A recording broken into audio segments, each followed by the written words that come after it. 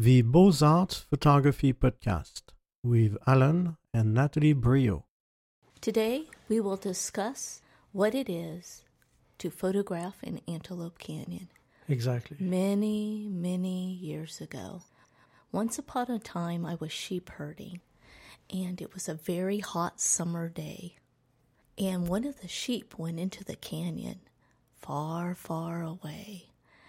I was scared, didn't know what was in the darkness.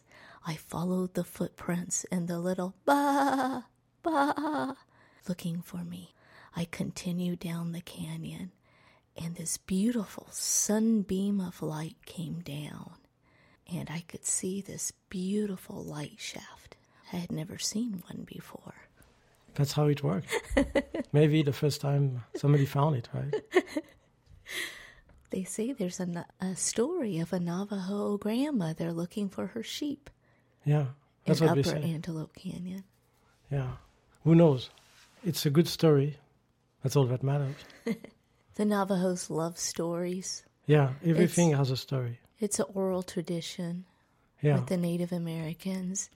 And somebody told me that they think it helps them remember because they don't forget things. They recall things, and they wonder if it comes from the oral traditions, from the elders, and telling stories from generation to generation.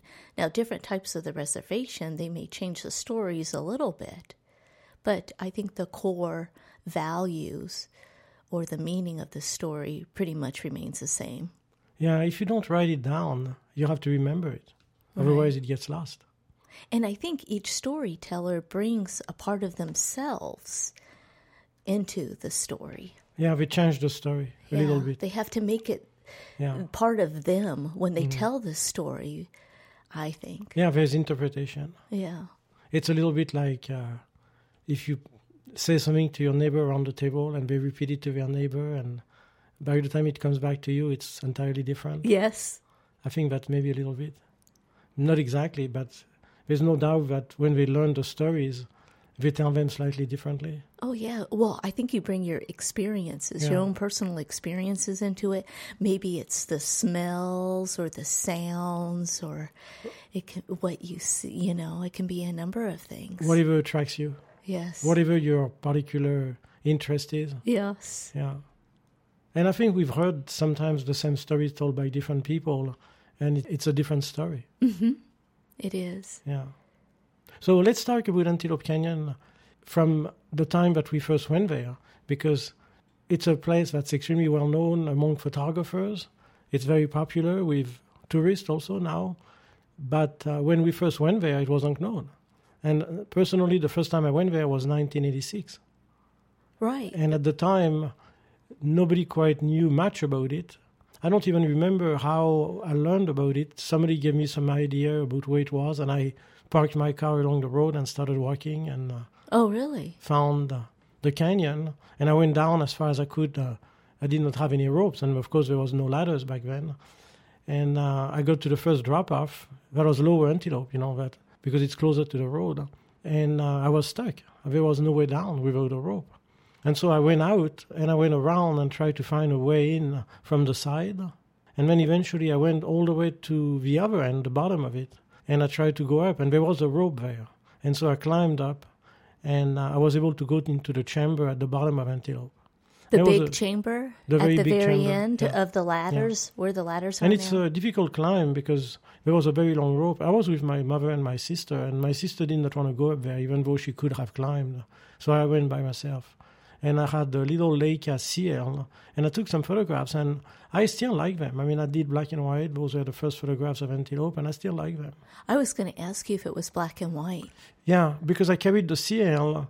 That's the camera that I had with me when I went up, because it was a very small camera, Lightweight? lightweight, and I did not know if I could get in there, so I just took that. Right. Well, compared to the 4x5, it was lightweight. Yeah, and so I took some photographs handheld in Lower Antelope, and I still like them. They were still pretty good photographs for the time.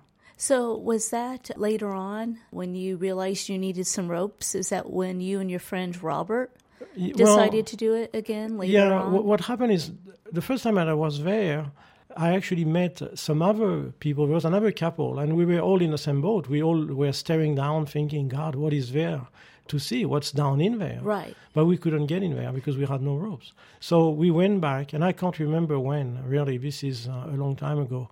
But I went back with ropes and with pythons, bolts. Oh, yes. And carabiners to attach the ropes to the wall. And we were able to go all the way through. And then I went back with friends from school. Robert was one of them. He was one of the friends that I had from NAU. And, we would go through the whole thing. And I went there several times. Every time it was a different situation. Sometimes there was some rope. Sometimes there was none. Sometimes there was some bolts. I mean, we had what we needed, but sometimes we had to use more or less. It depended on who had been there before. So the canyon had been traveled through. There was bolts, there was people leaving ropes, there was toe holds, hand holds, things to help you go up and down. But it still was challenging, of course. But what I did is I would camp at the head of Antelope, and back then there was a trailer park there. And the people that lived in the trailer park were workers for the Navajo Generating Station, the power plant with the 3 big smokestacks. They lived in that area, just at the head of Antelope Canyon, at the head of Lower Antelope. And so there was a bunch of trailers. And, I would park my car and I would sleep, actually. In the back of the truck? Yeah, or what? at the head of Antelope, yeah. They did not mind. Wow. And we would go through the canyon, all day long. Right. And I remember that at one point we actually timed ourselves how fast we could go from the top of Lower Antelope to the bottom, to the last chamber. And it took us about 15, 20 minutes. Wow. And of course we did not photograph, we would just run through it. Right. And that's with ropes. And then we would come back. And it was hot, and the Navajos were looking at us thinking we were nuts. There was snakes down in there. We found a rattlesnake one time. The snakes like these slot canyons because they are cool. And they're caves, and they like to go in there. But then they get stuck in there. They can't come out. Right. And so you find them at the bottom, and there's nothing to eat, and they just want to get out of there. But they don't necessarily know how, They seek the coolness, but then they get stuck. The Navajos had no idea why we went in there. For them, it was just a canyon, and it was the place where evil spirits lived. They were afraid of it. They would never have gone in there by themselves. And so the change with today is phenomenal because now they go in there as tour guides. I mean, they are in there all day long. Well, now they teach others how to photograph Antelope Canyon. Right. Now they'll teach them, how to get the colors or where to point the camera. Yeah. They even know the settings now. When we first started teaching workshops there in 2003, they didn't know the settings for the camera. And of course, they had no idea. Nobody knew exactly what to do. And that was Lower Antelope. So the first one that I explored was Lower Antelope. And then somebody told me that there was another one, which is known as Upper Antelope. And back then there was a road, and it was very sandy. That's the road we still take today. It's basically at the bottom of the wash. You just follow the wash up. But I did not have the right car. And so we would go in there, and I had thin tires. I had two-wheel drive, and we would get stuck all the time. Right. And so we would start driving and get stuck and then leave the car and walk and make it to Upper somehow, in one way or another. I don't remember actually driving all the way to Upper. Eventually, we let go of the cars, and we would just hike all the way. Wow. Yeah. It took hours. And we did not know when was the right time for the light or the wrong time or what the light shaft was. So we would go in there at whatever time, and we would wander around. Right. And we had 4x5 or whatever camera we had, medium format.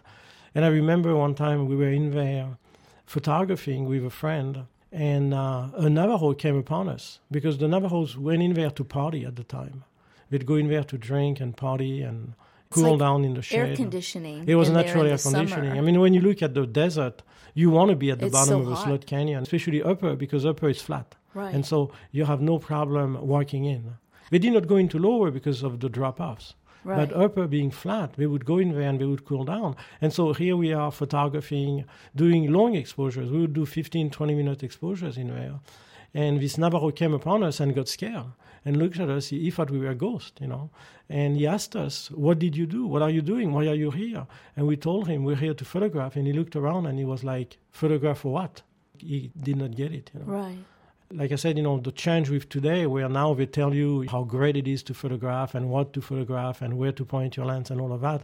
This is not traditional Navajo knowledge. No, no. This is knowledge acquired because people have shown such a high level of interest. Oh, now they can tell you exactly Yeah. what time a light shaft will start and Yeah. end at certain places throughout the canyon. And They know everything. They do. And of course, we did not know when the light shafts were. And the first time that I actually saw what is now known as a light shaft was in Upper, where I saw a spot of light on the ground, and that spot of light would move. And so we photographed the spot of light. Right. We did not know that if we threw sand in the air, we would have a light shaft. And so we Right. didn't. And we completely blew it. There was no knowledge of what to do. And so we actually missed some opportunities just because of lack of knowledge. And the challenge at the time was not knowing what was going on, not knowing the light, not knowing about shaft of light, not knowing about air light. I remember Right. the first time that I captured air light, I had a photograph, it was in Lower, that was very blue. There was a particular rock that was bright blue, pure blue. And we kept going back thinking that it was the particular spot that I had Yes. photographed that gave the color. We did not know that the blue came from the light. right. And we could not get it again because we No. were never there at the right time. We were probably there at different times of the day or year Yeah. or And so I would Yeah. photograph the same spot, the same exact location, and I would get orange, or I would get red, or I would get browns, but I wouldn't get blue. right. You know? And I remember one time we went there in the winter, in December, and I got purples. Yes, I remember seeing purples for the Yeah, first time. for the first and I was time. like, wow. And we had no idea what was causing the purple. right. And now we know that it was a combination of air light and bounce light. So you Reflected have light. blue and red, and you get purple. But all of that was sort of a hit and miss thing. It was an accident. If it worked, great. If it did not work, we had no clue what to do. Right. And if we had known, we would have come back an hour later, or come back in the morning, or come back in the afternoon, or come back at noon, and we would have got it every time. And now we know, and that's what we do. But back then, there was no knowledge. And so in those days, the challenge was really the lack of knowledge of light, the lack of knowledge of the location, the lack of knowledge of how to get in there. I mean, these slot canyons were not known. right. And there's countless of them because when I started hiking to Upper Antelope, because it was so far, sometimes I started taking some side canyons. And I explored and discovered some canyons that I haven't been back to for a long time. I remember I had a friend from Colorado that we would meet at Antelope Canyon, and then we would explore the desert together. Oh, He was wow. a photographer. And one day I told him, I said, I'm just going to hike this way. And I got sort of sidetracked, and I ended up walking all the way to a mesa, really far away. I Oh, must have boy. walked 3, 4, 5 miles. And I found another slot canyon. I went all the way to the end until I couldn't hike anymore. And when I came back, he was panicked. He told me, he says, I was ready to call the police. I thought you just got lost or run out of water and passed out. Or Right. he was like, I'm glad I found you. He was just ready to go to the police station. And Right. And this was Call before for- cell phones Yeah. existed, yeah, we had no means of contact. And he was ready to send a search and rescue team. And I told him, he said, don't do it again. I'm like, well, listen, it's me. I do what I want. Right. But yeah, it was bizarre. And the whole idea with Antelope is that it's always been hard. It's difficult now because obviously now there is a lot of people going there. So there is a lot of visitors, a lot of photographers, a lot of guides. And that makes it difficult because you have to sort of know how to do it without being disturbed by all the other people. Right. But back then, it was just as difficult for other reasons because we did not know the light, we did not know when to be there, we did not know the equipment either. You know? No. We had slow film, we had big cameras, we had heavy tripods, we had to hike through the desert with all of that, then set up and have 15-minute exposures. And now we photograph handheld with high-speed cameras that have very good ISO noise. I shoot in there now handheld with something like 8,000 ISO. So I don't have to worry about shake or all of that and get rid of the noise, whatever is left in Lightroom. So it's a different challenge. Well, I know when I first started going with you in the late 80s, probably around 88, I always thought it was an adventure. going was. into Lower. I had never been to Upper. I think the first time I went to Upper was when you created the Antelope Light Dance. I think that was actually my very first time in Upper, so that must have been in 1999 when I actually threw the sand. Yeah, what happened with Upper is that at some point they closed the road, and they did not close it because of photographers. There was very few people going in there to photograph. They closed it because people would go in there and party. You know, Navajos. They would have parties in there. And I was friend with the security guard at the Navajo generating station. Oh, yes. I was very good friend with him. He was Hopi. He was not Navajo. And he lived in the trailer park at the head of Lower Antelope.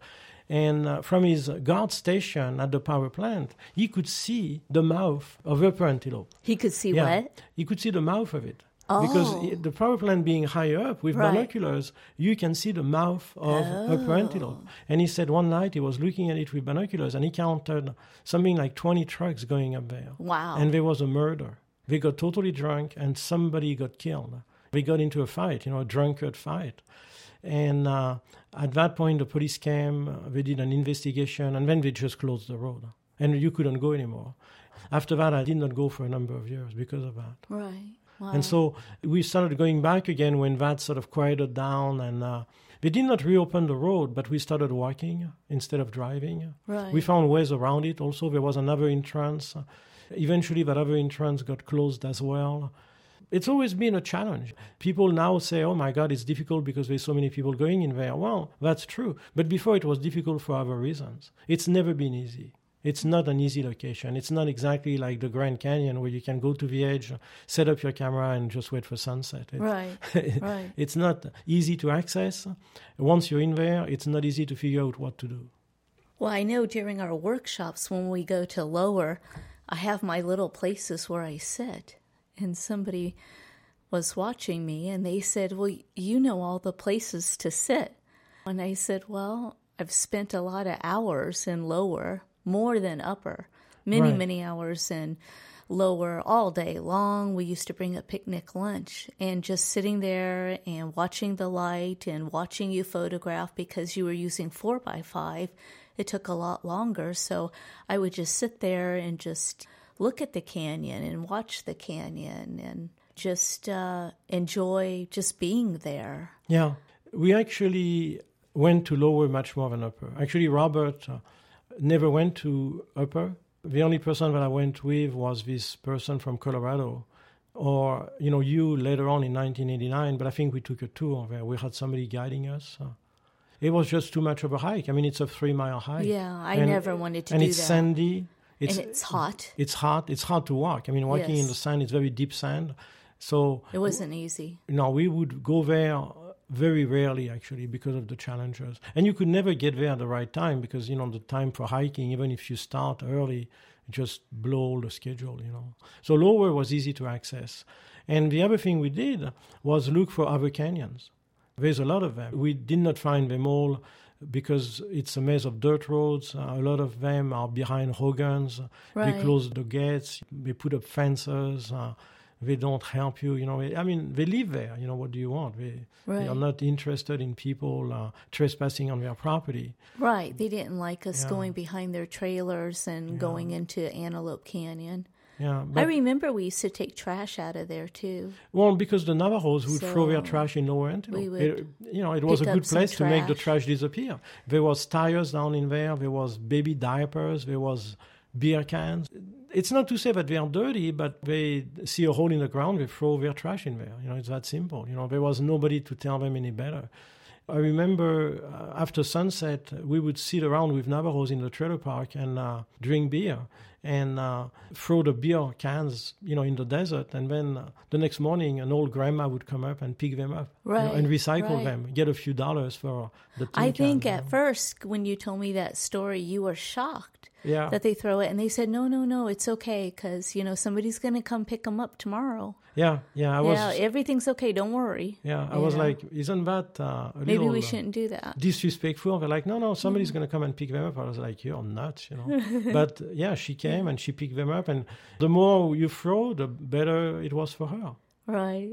So there was a sort of logic, a strange logic, but it was a different time. I mean, it was. All the roads around Page were open. I mean, Lone Rock, right, was a party place also. Oh, yes. Oh, goodness. Not for the Navajos, but for the local teenagers. For the locals. It was insane. Because we would camp at Lone Rock, and all night long, be it ATVs or the pickup trucks, driving around our tent. It was like a circus, you know. It was. And then they would try to climb the hills around Lone Rock and get stuck at the top or make it 2/3 of the way and then roll backwards. Oh, yeah. My fear was that some of those big trucks were going to drive right over the tent because they couldn't see us in the dark. That was my concern, was being in a tent and having a truck hit us. Especially because it was not safe. Yeah. It was not safe at all. And now Lone Rock is a campground and there is a ranger station and you have to pay a fee, and if you start to misbehave the way they did, you would be arrested by the police. It's changed a lot. It has changed a lot. I used to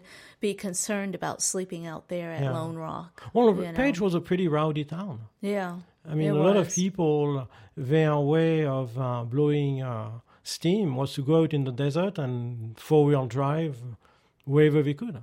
Right. Everybody had a big Ford truck or Chevy or GMC, and they would tear up the desert. You know? Yes, literally tear up the desert. Yeah. And they did not go too much on the reservation because I think the Navajos were not particularly friendly with that. But they would go all around Lake Powell. Yes, they did. I remember one time where Lake Powell water level dropped significantly. We saw a pickup truck in the rocks that are actually way out. Oh, yeah, they wanted to see how far they could drive out there. Yeah, and they wanted to cross the lake, which they couldn't. But they got all the way into these rocks that you can see in the distance, almost in the middle of the lake. Yeah, because there how was did enough they get land. out there? Yeah, there was enough dry land to drive all the way to that. Right. We were like, how did they make it there? Well, when there's a will, there's a way. Right? So it was really a place for exploration. And we did a lot of it. And photography was part of it, but it was both exploration and photography. It was. Yeah. It was. But we got some good photographs, regardless. We would go to Alstrom Point. We did not know what we know now, you know. We would go there, we would camp. I would see the sunrise, I would make coffee and then walk to the point. And by then the sun was too high to get the best light, but it did not really bother me, you know. Oh, yeah. I wasn't fully aware that you have to get up in the dark and set up before the sun is up. We weren't even thinking that way. No. I mean, it never even entered our heads to get up before the sun came up. Right. We just slept in and made some cream of wheat in the morning and some coffee. And by the time we ever started, it must have been 11 a.m. or 12 noon. Well, I remember one time I slept at Alstrom Point with this guy from Colorado that we photographed with.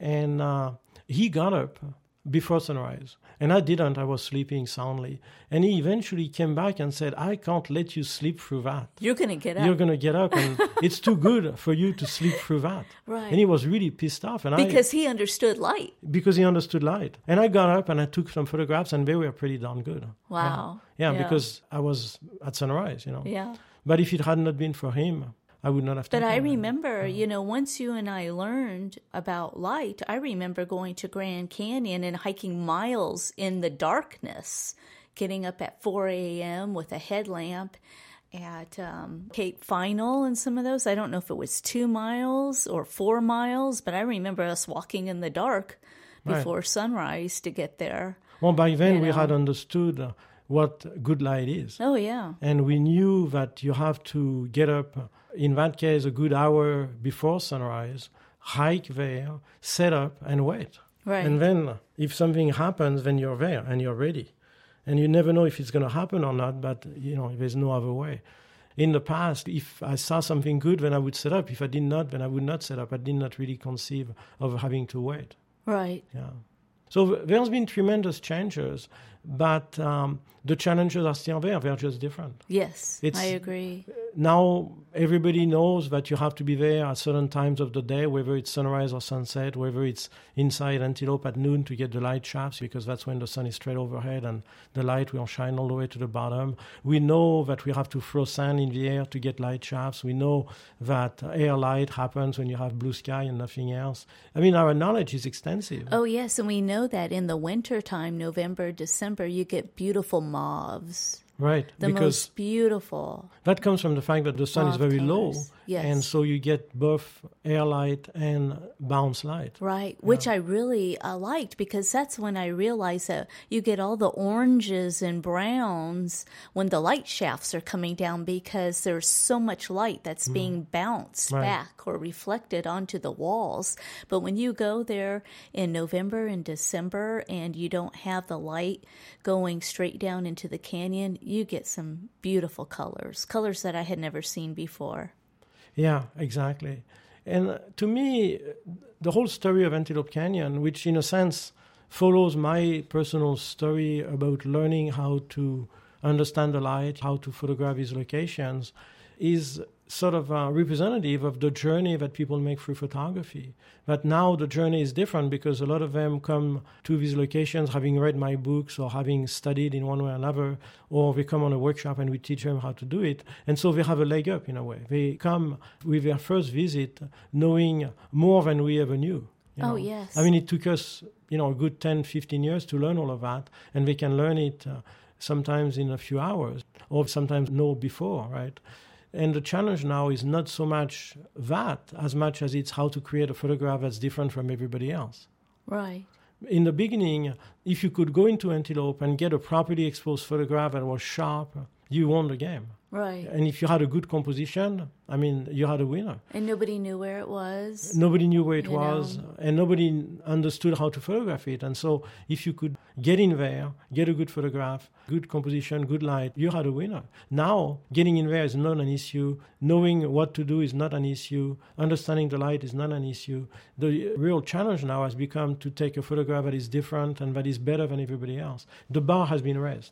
Yes. And it has been raised. That's basically starting from a different point, a different point of departure. Right. Well, I think photographers that visit Antelope Canyon now, they expect to get a killer light shaft or a killer image their very first visit, which took us many, many, many years to learn. Right, yeah. But if everybody's getting the same shot, then it doesn't have as much value as it did back then. That's true. And don't get it wrong, a good photograph is still hard to get. Oh, yes. Regardless of the level of knowledge, because there is many other things besides knowing where to go, knowing how to do it, knowing the light and so on. There's still the artistic aspects, there's still the ability of doing a good personal style, the use of color. Right. And then all the things that you can do in Photoshop and in Lightroom. Right, to transform an image. Exactly. And I remember, and it's not just limited to Antelope Canyon, I remember you telling some of the workshop participants on the Navajo Land workshop where you're like, yeah, pretty much everybody takes a good image of Monument Valley with the mittens. Now, take an exceptional image, an image that's going to blow everybody away. Yeah, well, Monument Valley is, if you have a camera and you point it towards the mittens, it's pretty hard to get a bad photo. It is. Especially if you're there at sunrise or sunset. Absolutely.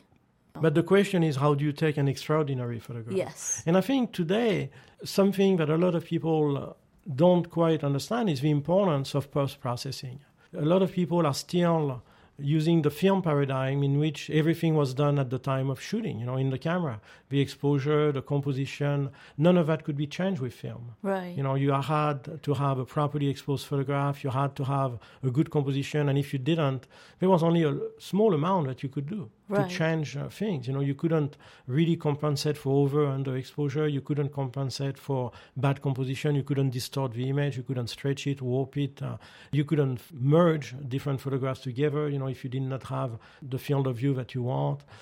And they still go with this concept that they have to get it right. And, the expression getting a good shot. It doesn't matter to me anymore whether I get a good shot or not. What matters is that I have information that I have in order to do something in the computer. And it's just a starting point. It's just a starting point. It's a beginning. I'm gathering data. Right. And of course, you have to expose it properly and you have to compose it properly. But if you have some shortcomings, if it's slightly underexposed or overexposed, if you need to have several photographs merged together, if the composition is not right, I can warp the image, I can merge it, I can compensate for shadow and highlight, recovery, on and on and on. I mean, it's endless. Right.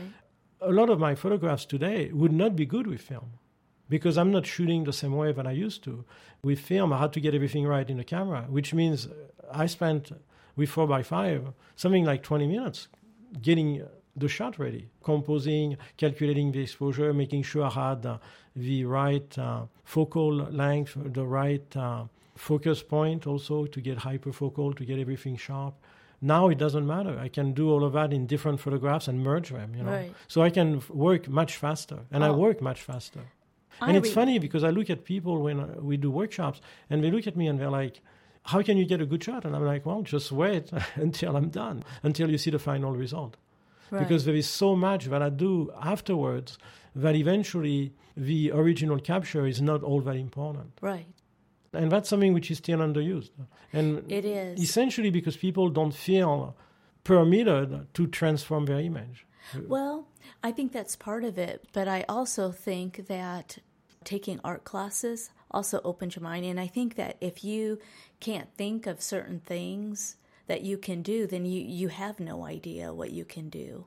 Well, that's true. But I mean, I think I had that art knowledge before.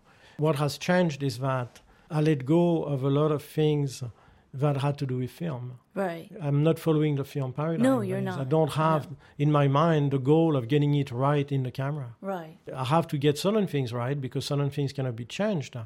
But there's a lot of things that can be changed afterwards, and I make full use of it. And I think that's the main difference.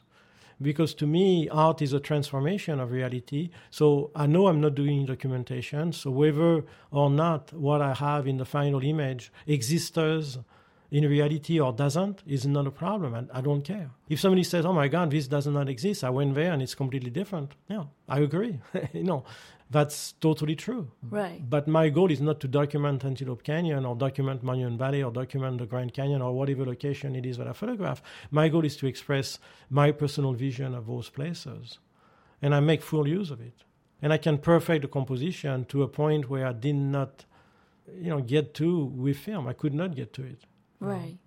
A lot of the things that I would do in 4x5 by basically using the 4x5 movements, the shift or the tilt, all of that, now I do it in Photoshop. Right. And I go further because you can actually stretch the image, warp it much more than you could with 4x5. It wasn't unusual for you to spend 45 minutes underneath that dark cloth. I mean, I remember sitting there watching you.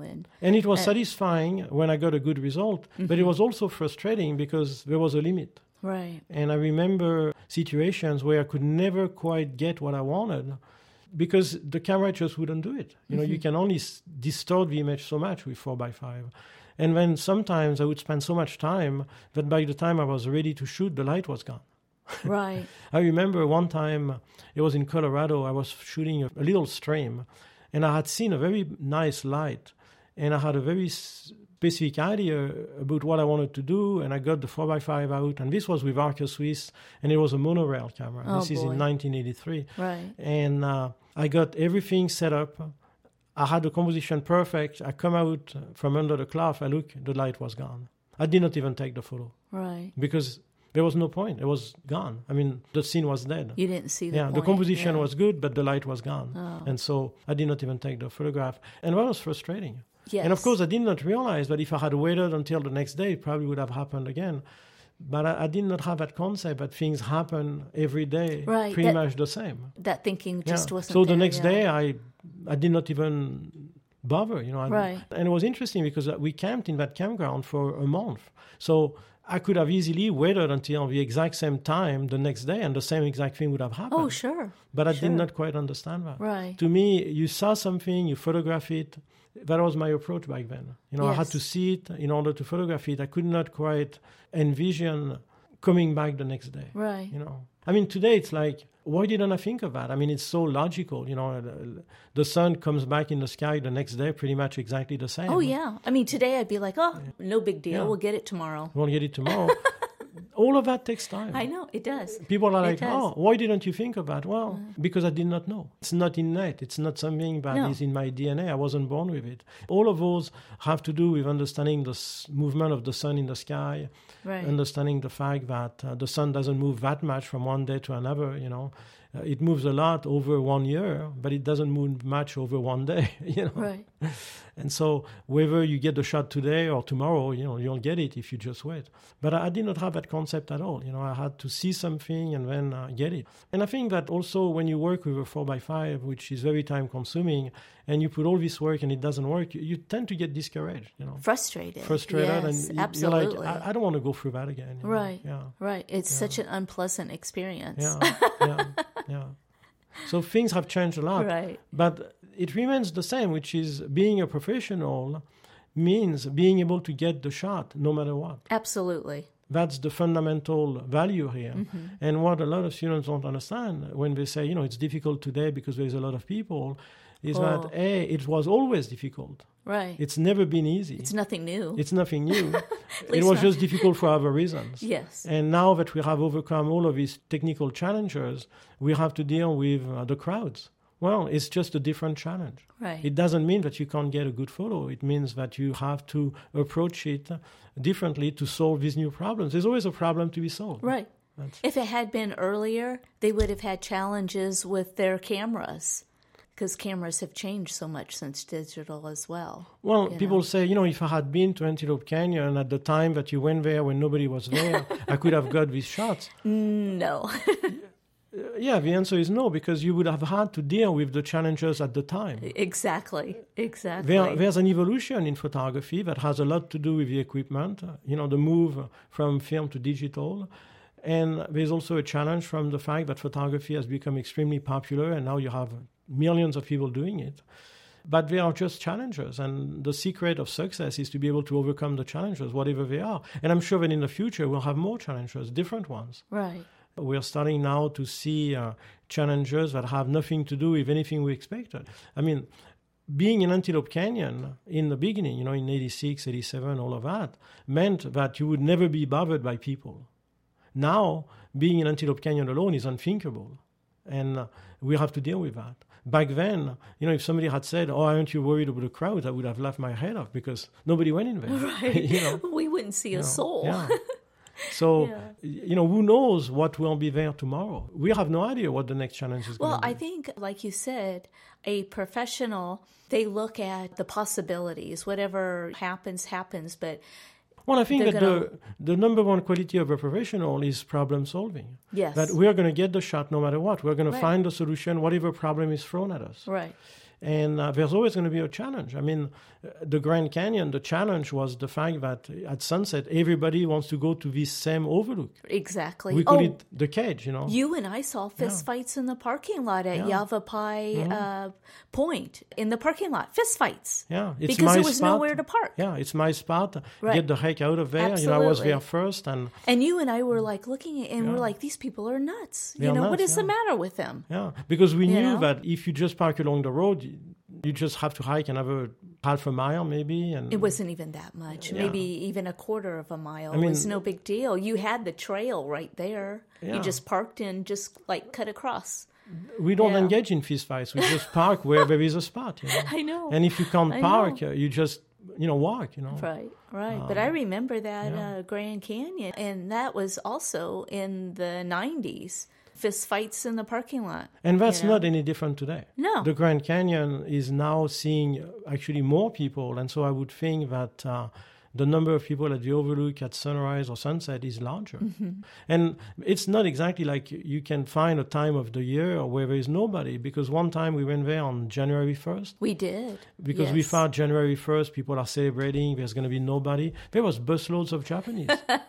There were. It was unbelievable. I'm like, what are they all doing here? I mean, shouldn't we be at home celebrating the New Year? Exactly. Oh, no. I mean, nope. They wanted to be at the overlook, and we actually had sunrise. Yeah, we actually had less space than if we had gone there on any other day. Oh, I remember we were set up in the dark, and then all of a sudden we're like, "What is that?" We couldn't believe it. We're like, "Oh my goodness, there's a bus, a bus of Japanese tourists." Yeah, and people poking their head under the dark cloth when I use 4x5, or people looking through the lens, and all of a sudden you have this nose in front of your face. I know, because they're looking at you on the other because side. They are trying to understand what you're doing. I had to tell them, this is a private spot. It's just for one person, me. You're not welcome under the cloth. I mean, you know? sometimes And then they would look at it and say, Yes. oh, it's all upside down. Something's broken. Okay, let's move on. Yes. It's okay. You don't have to worry about that. I'll take I care remember of it. you were working in all of this chaos, and you would say, I'm working. Yeah.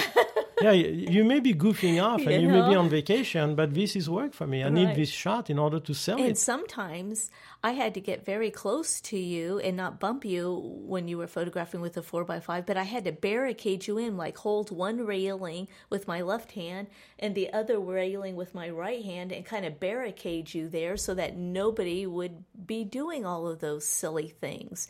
Or wherever you had the lens, they didn't even know what you were composing, and they would get right in front of it, take their camera, and just shoot in whatever direction they thought Yeah, that you were that has photographing. always amused me because they have no idea what lens I'm using, and we have a camera with a fixed lens.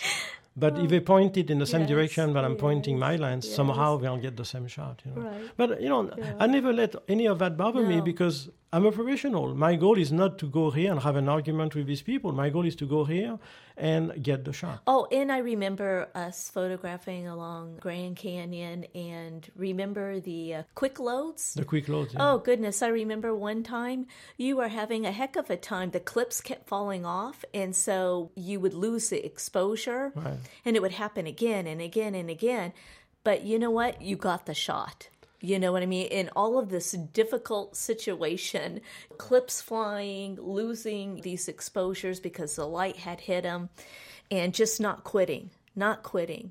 Yeah, you have to have that attitude. You can't let any of that disturb you because you're going to miss the shot. Right. And you have to have that value ingrained in your mind that you want to get the shot regardless. Mm-hmm. I mean, one time we carried the 4x5 and it fell. Yes, it did. And It one of the fell. springs on the back, it's a spring-loaded back, came off. And so the Yes. back would no longer be attached to the camera on one side. Right. And I used a shoelace You did. to tie it together. And I was wondering if it would work because obviously there's no spring. And it worked. I got the shot and we started selling the shot. So And that was the first day of our trip, and we still had like a week to go, so we had to fix it, Yeah. make sure the light wasn't leaking in there. yeah, and it's a long trip from Canyon de Chelly to Grand Canyon. And so we had to make it work somehow. We couldn't go to a camera repair shop. There is none. No. And even if I found one, they probably wouldn't have the part. So, the challenges are different today. I mean, we have people that still have problems with their cameras, but I think to me, the difference between an amateur and a professional is that the professional is going to find a solution somehow. Yes. you know. Yes. I And I agree. always tell participants, all of the things that you don't want to happen to you will happen when the light is at its best, when the shot is the most incredible. when the horses are running by, When you have everything perfect, all of a sudden you run out of batteries or your camera, card's full. your card is full or somehow, the camera doesn't want to work for one reason or another. Right. And what do you do? Well, today the solution is to have a second camera. And Yes. just forget about that one. We'll fix it later on. Just move on, use the other one, and get the shot. Right. I mean, just recently on the last Antelope Canyon workshop, we went into Waterholes Canyon, and I had taken the Fuji X100, which is very small and light, and I like to use it handheld. And the first shot that I did in the canyon, the camera battery died. And I did not take the spare because I had checked the battery before the hike, Right. and it said full. Oh, so you didn't even take another I one? did not 'cause take you're a like, spare oh, battery. I'm all set. Well, yeah, it said Right. full. There was 3 bars out of 3. And I don't know what happened. Maybe all of a sudden it just drained itself. And now I don't have a camera. Well, I had the iPad. So I thought, you know what? I'm just going to use the iPad. Right. Because that's the only other camera I have. And of course, it's not the same resolution. It's not the same quality. But you know what? I can still get a shot. Right. And I actually got a very nice photograph of a single little dry plant that I actually cleaned up in Photoshop and made it work. And I really like it. You cleaned it up a lot. Yeah. I saw the original and then the final, and Yeah. the transformation is Yeah, amazing. but in order to do that, you have to let go of a lot of things. Yes, One of I them agree. is I'm not going to use a professional camera. Why? Because I have no battery. Right. B, maybe what matters is getting the shot, not the camera that you use to get the shot. And C, you know what? Maybe I can't make a 40x50 of that thing, but I can make an 8x10 or Right. a 5x7, and that's okay. And so you have to let go of all of that. Those are things that are purely and simply psychological. Yes. Of course, if you get hung up on the fact that you want to have a high-resolution photograph, 50 megapixel or whatever, that's it. You'll never get a shot that day because the camera is not working. But if you think, oh, okay, well, it doesn't work, but I have this other one, let's use it. Yes. Why not, right? And it's really about letting go of all these preconceptions. Not every photograph needs to be printed whole size. Right. And you can have a good photo that's going to be an 8x10. I mean, a lot of photographers that use 4x5 and 8x10, they made contact prints. Yes, they did. My first view camera, the Arca Swiss, the monorail, I only shot Polaroid film, type 52, positive immediately in the film. That is, I would get a Polaroid print in the film. It was one of a kind. And they were 4x5, the exact size of the viewfinder on the camera. And I was very happy with them. And so it did not bother me. I mean, people were like, well, aren't you worried that you can't make enlargements? Well, no. I mean, I wanted to get the feedback in the field immediately. And eventually, I actually made contact negatives of the Polaroids by exposing through the print, in the darkroom. And then with that contact negative, I was able to make enlargements. So there's always a way around it. I could not make very large enlargements, but I could make some 10 by 15, something like that. Right. So there's always a solution. We just have to let go. We have to think outside of the box and not get stuck into having every photo being high resolution, for example. I mean, how many 40 by 50 can you really hang in your house,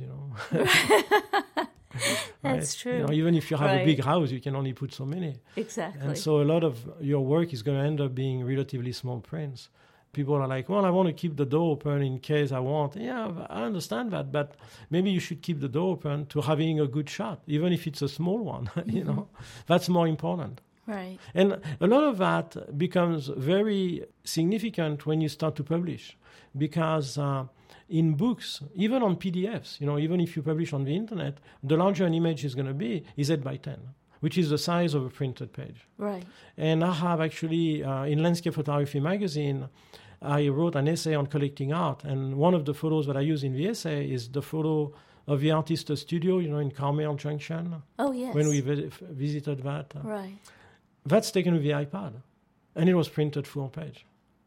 And I was surprised. I was like, that's interesting. But then I thought, well, the light was really good. Mm-hmm. And it was a vertical.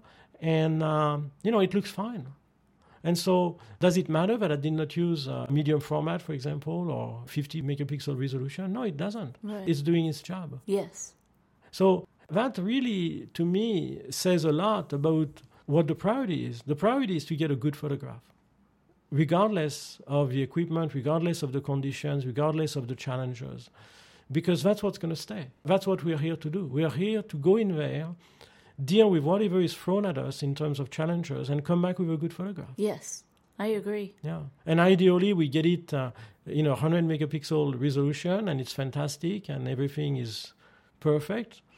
But in case it doesn't happen, well, we can use a cell phone. And still get something. Right, I agree. And that's growth, because sometimes, like with that photograph that I did when the Fuji X100 died, that photograph actually is not something that I would necessarily have done if the camera had worked. Right. Because... you may not have even seen it. Well, I was looking for things that I could photograph with that little camera. Right. And that was one thing that I could photograph that worked. I knew it worked because there was very low contrast.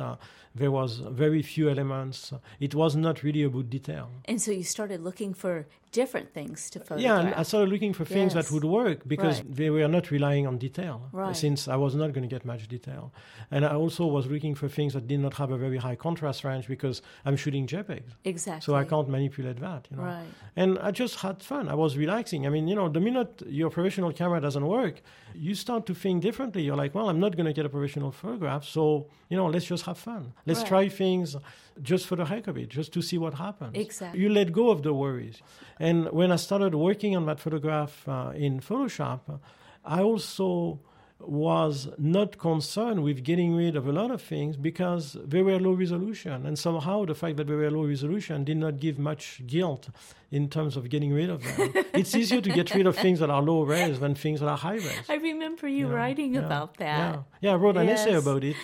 But there's some truth to that. You don't feel the same level of responsibility getting rid of beautiful detail as you do getting rid of things that are sort of hazy or Right. blurry or, It's so interesting. Well, it can't be about detail. Right. And so what I did is remove a lot of the detail. Right. And so I ended up having a photograph that's very, very simple. Actually, the title of the essay is Simplicity. And it's about just this dry plant. And it works. It does. I think I probably could print it, 8 by 10, 10 by 15 maximum. But it's not really about the print. You also have to think, or what do you say to somebody that says, well, you can't make a good print? I say, well, Edward Weston printed all his work in 8 by 10. Right. And that's what he's known for. And nobody ever complained that we can't get a wall-size photo of his. It's really about letting go. It's about opening your mind, and it's about overcoming challenges. And you see the same in Antelope Canyon.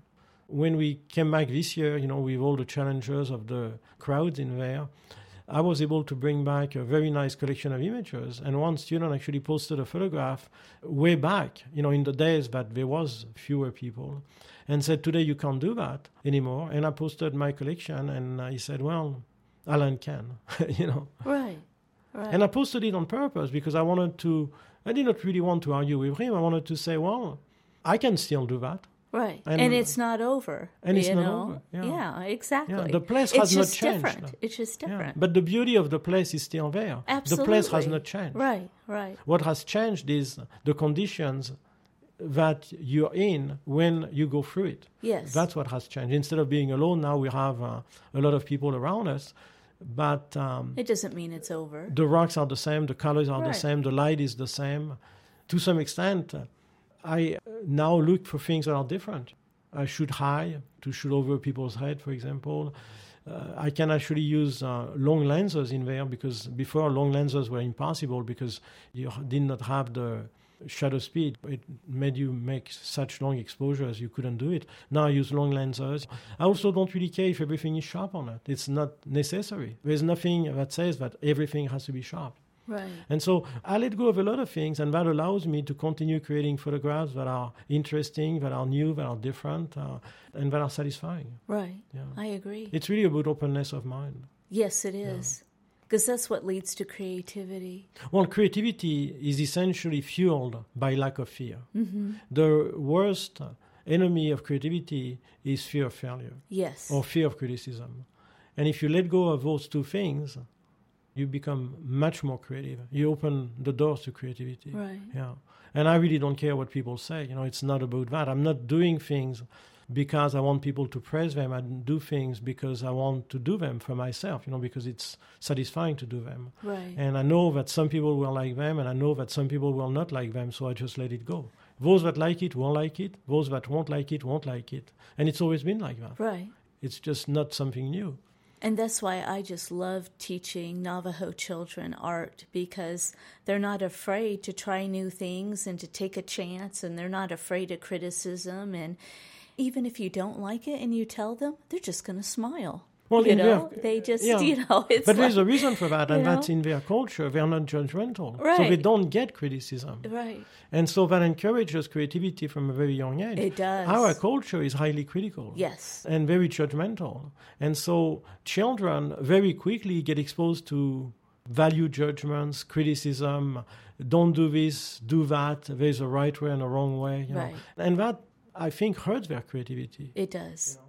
It And does. with adults, it's even different because over the years, engaging in jobs that are highly specialized, where everything has to be done perfect, they lose that creativity. Because Well, they do. in art, there's really no risk. I mean, even if you do something totally wrong, the worst thing that can happen is people don't like it. Yes. It's not going to hurt anybody. Art is not something that is like a bridge, for example. If you design a bridge the wrong way, it's going to collapse. If you design a power plant the wrong way, it's going to blow up. If you design a car the wrong way, it's going to crash. But with art, if you design a work of art the wrong way, it's just not aesthetically pleasing, or it's not artistically interesting, and that's the worst that can happen is people are going to look at it and say, boo, I don't like it. So really, fear of criticism in art is more or less a personal problem. You're not causing a problem to anybody. Like I tell people, if you buy this work and you don't like it, just return it. That's about as bad as it can get. Right. So we put these thoughts in our head that we have to do this, we have to do that in order to be successful, but they are just constructions that we basically create ourselves. So I don't know what else we want to talk about in regards to Antelope Canyon. Well, this conversation on Antelope Canyon was the opportunity to open the door on a discussion of art. Yeah. But, Yes. it's not surprising because Antelope Canyon is a very, very artistic place. Oh, it It's a is. place that has the potential for creating endless works of art. Mm-hmm. Because every I time you agree. go there, I mean, we've been in there personally probably over 100 times, and you've been in there God knows how many times. And every time we go there, we see something different. We do, yeah. Even though we know the location, we know the rocks, we know where things are, we know the light, there's always something different. There's There always another is. way of looking at it, another thing that you haven't seen. It's very complex as a location. It is. And I never tire of it. No, I don't tire of it either. I really Yeah. enjoy it. It's still one of my favorite places to go. I don't care if there's more people in there or not. I just look at it from a totally different perspective. I'm looking for different things, and Well, it's enjoyable. it is. Regardless- I just enjoy being there. Yeah. You know. And who wouldn't? I mean, it's beautiful. It's great colors, beautiful light. It's very peaceful.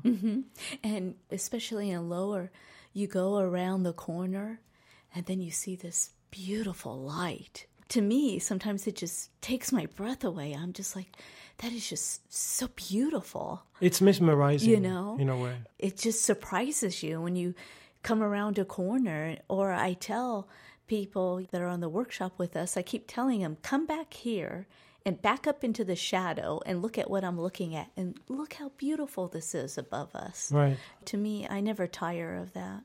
Yeah, it's a mesmerizing place. To me, it's a magical place. It is a magical place, yeah.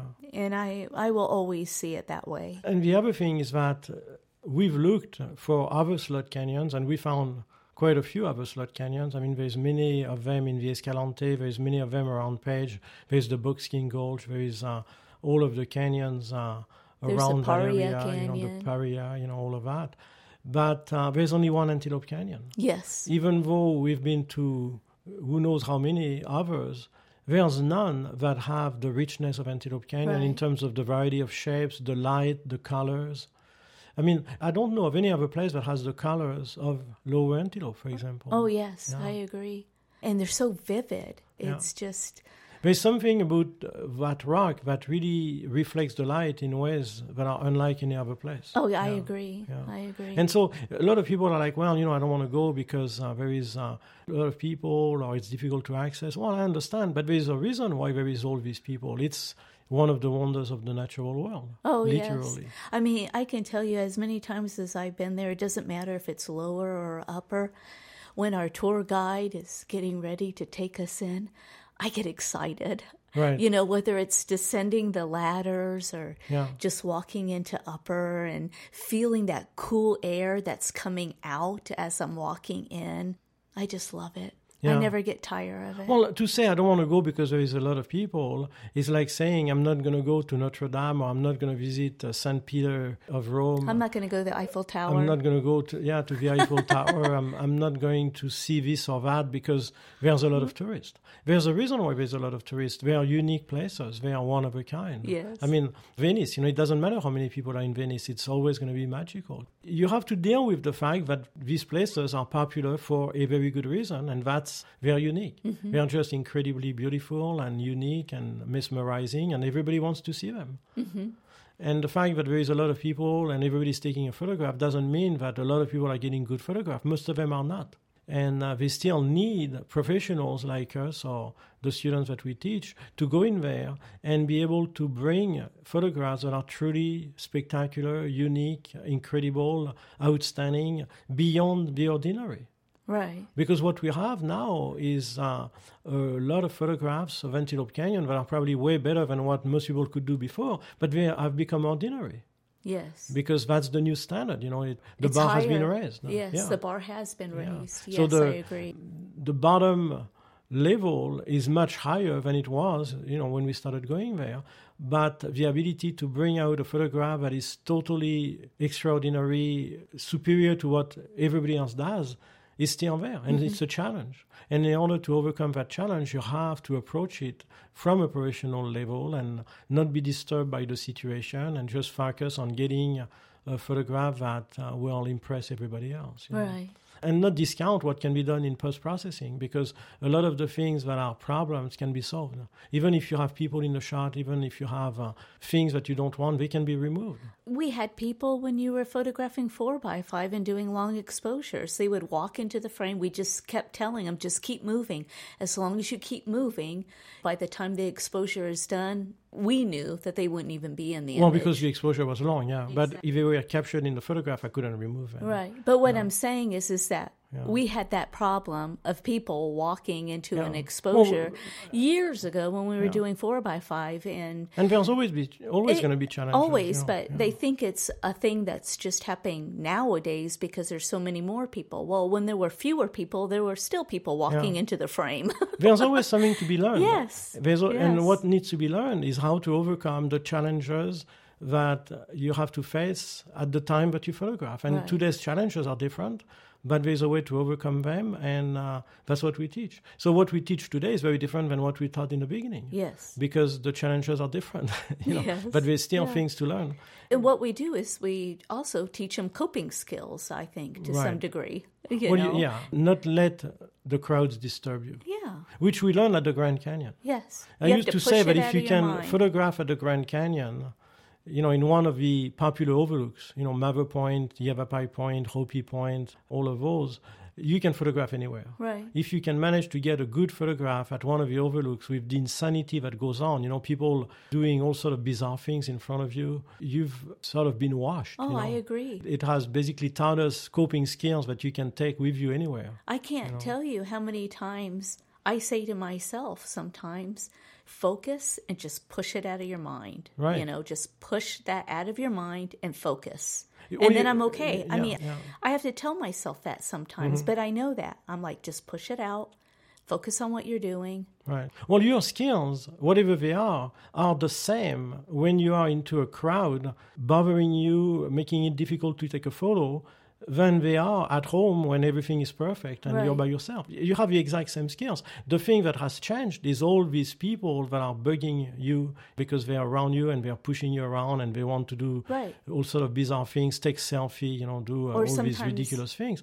And if you can just tune them off, you go back to your skills and you should be able to do just as well as if they were not there. Yes, I agree. That's the skill. And then sometimes I remind myself, what is the goal? Okay, this is the goal. Focus on it. Push that all out of my mind. They are not really the problem. The problem is you. It's your inability or your ability, depending on whether you can cope or not, to deal with that.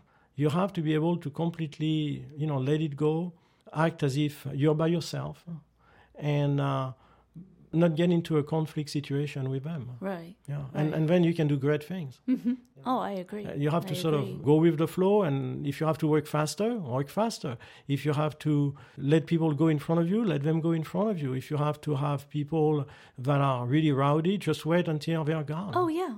I do. Whatever it just takes. Just be patient. Yeah, exactly. If there is a lot of people in front of you, shoot high.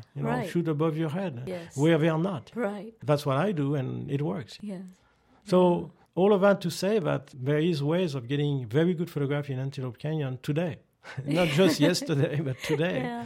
And that we continue to offer the Antelope Canyon workshop, and that we'd love to have you if you're interested in learning how to do this professionally and how to get good photograph regardless of the conditions. And to have fun. And enjoy the beauty. It's fun. Admire the beauty of Antelope Canyon as opposed to being disturbed by the crowd. It will always be magical. It hasn't changed. Yeah, it hasn't changed. It's always going to be like that. It's always going to be beautiful. I mean, it doesn't matter how many thousands of people go through it. They can't damage the rocks. The rocks are there. Mm-hmm. And to some extent, it's actually more protected today because now that it's a place that is guided, now that we have tour guides, now that we have visitors, there is a responsibility on the part of the Navajo to keep it clean.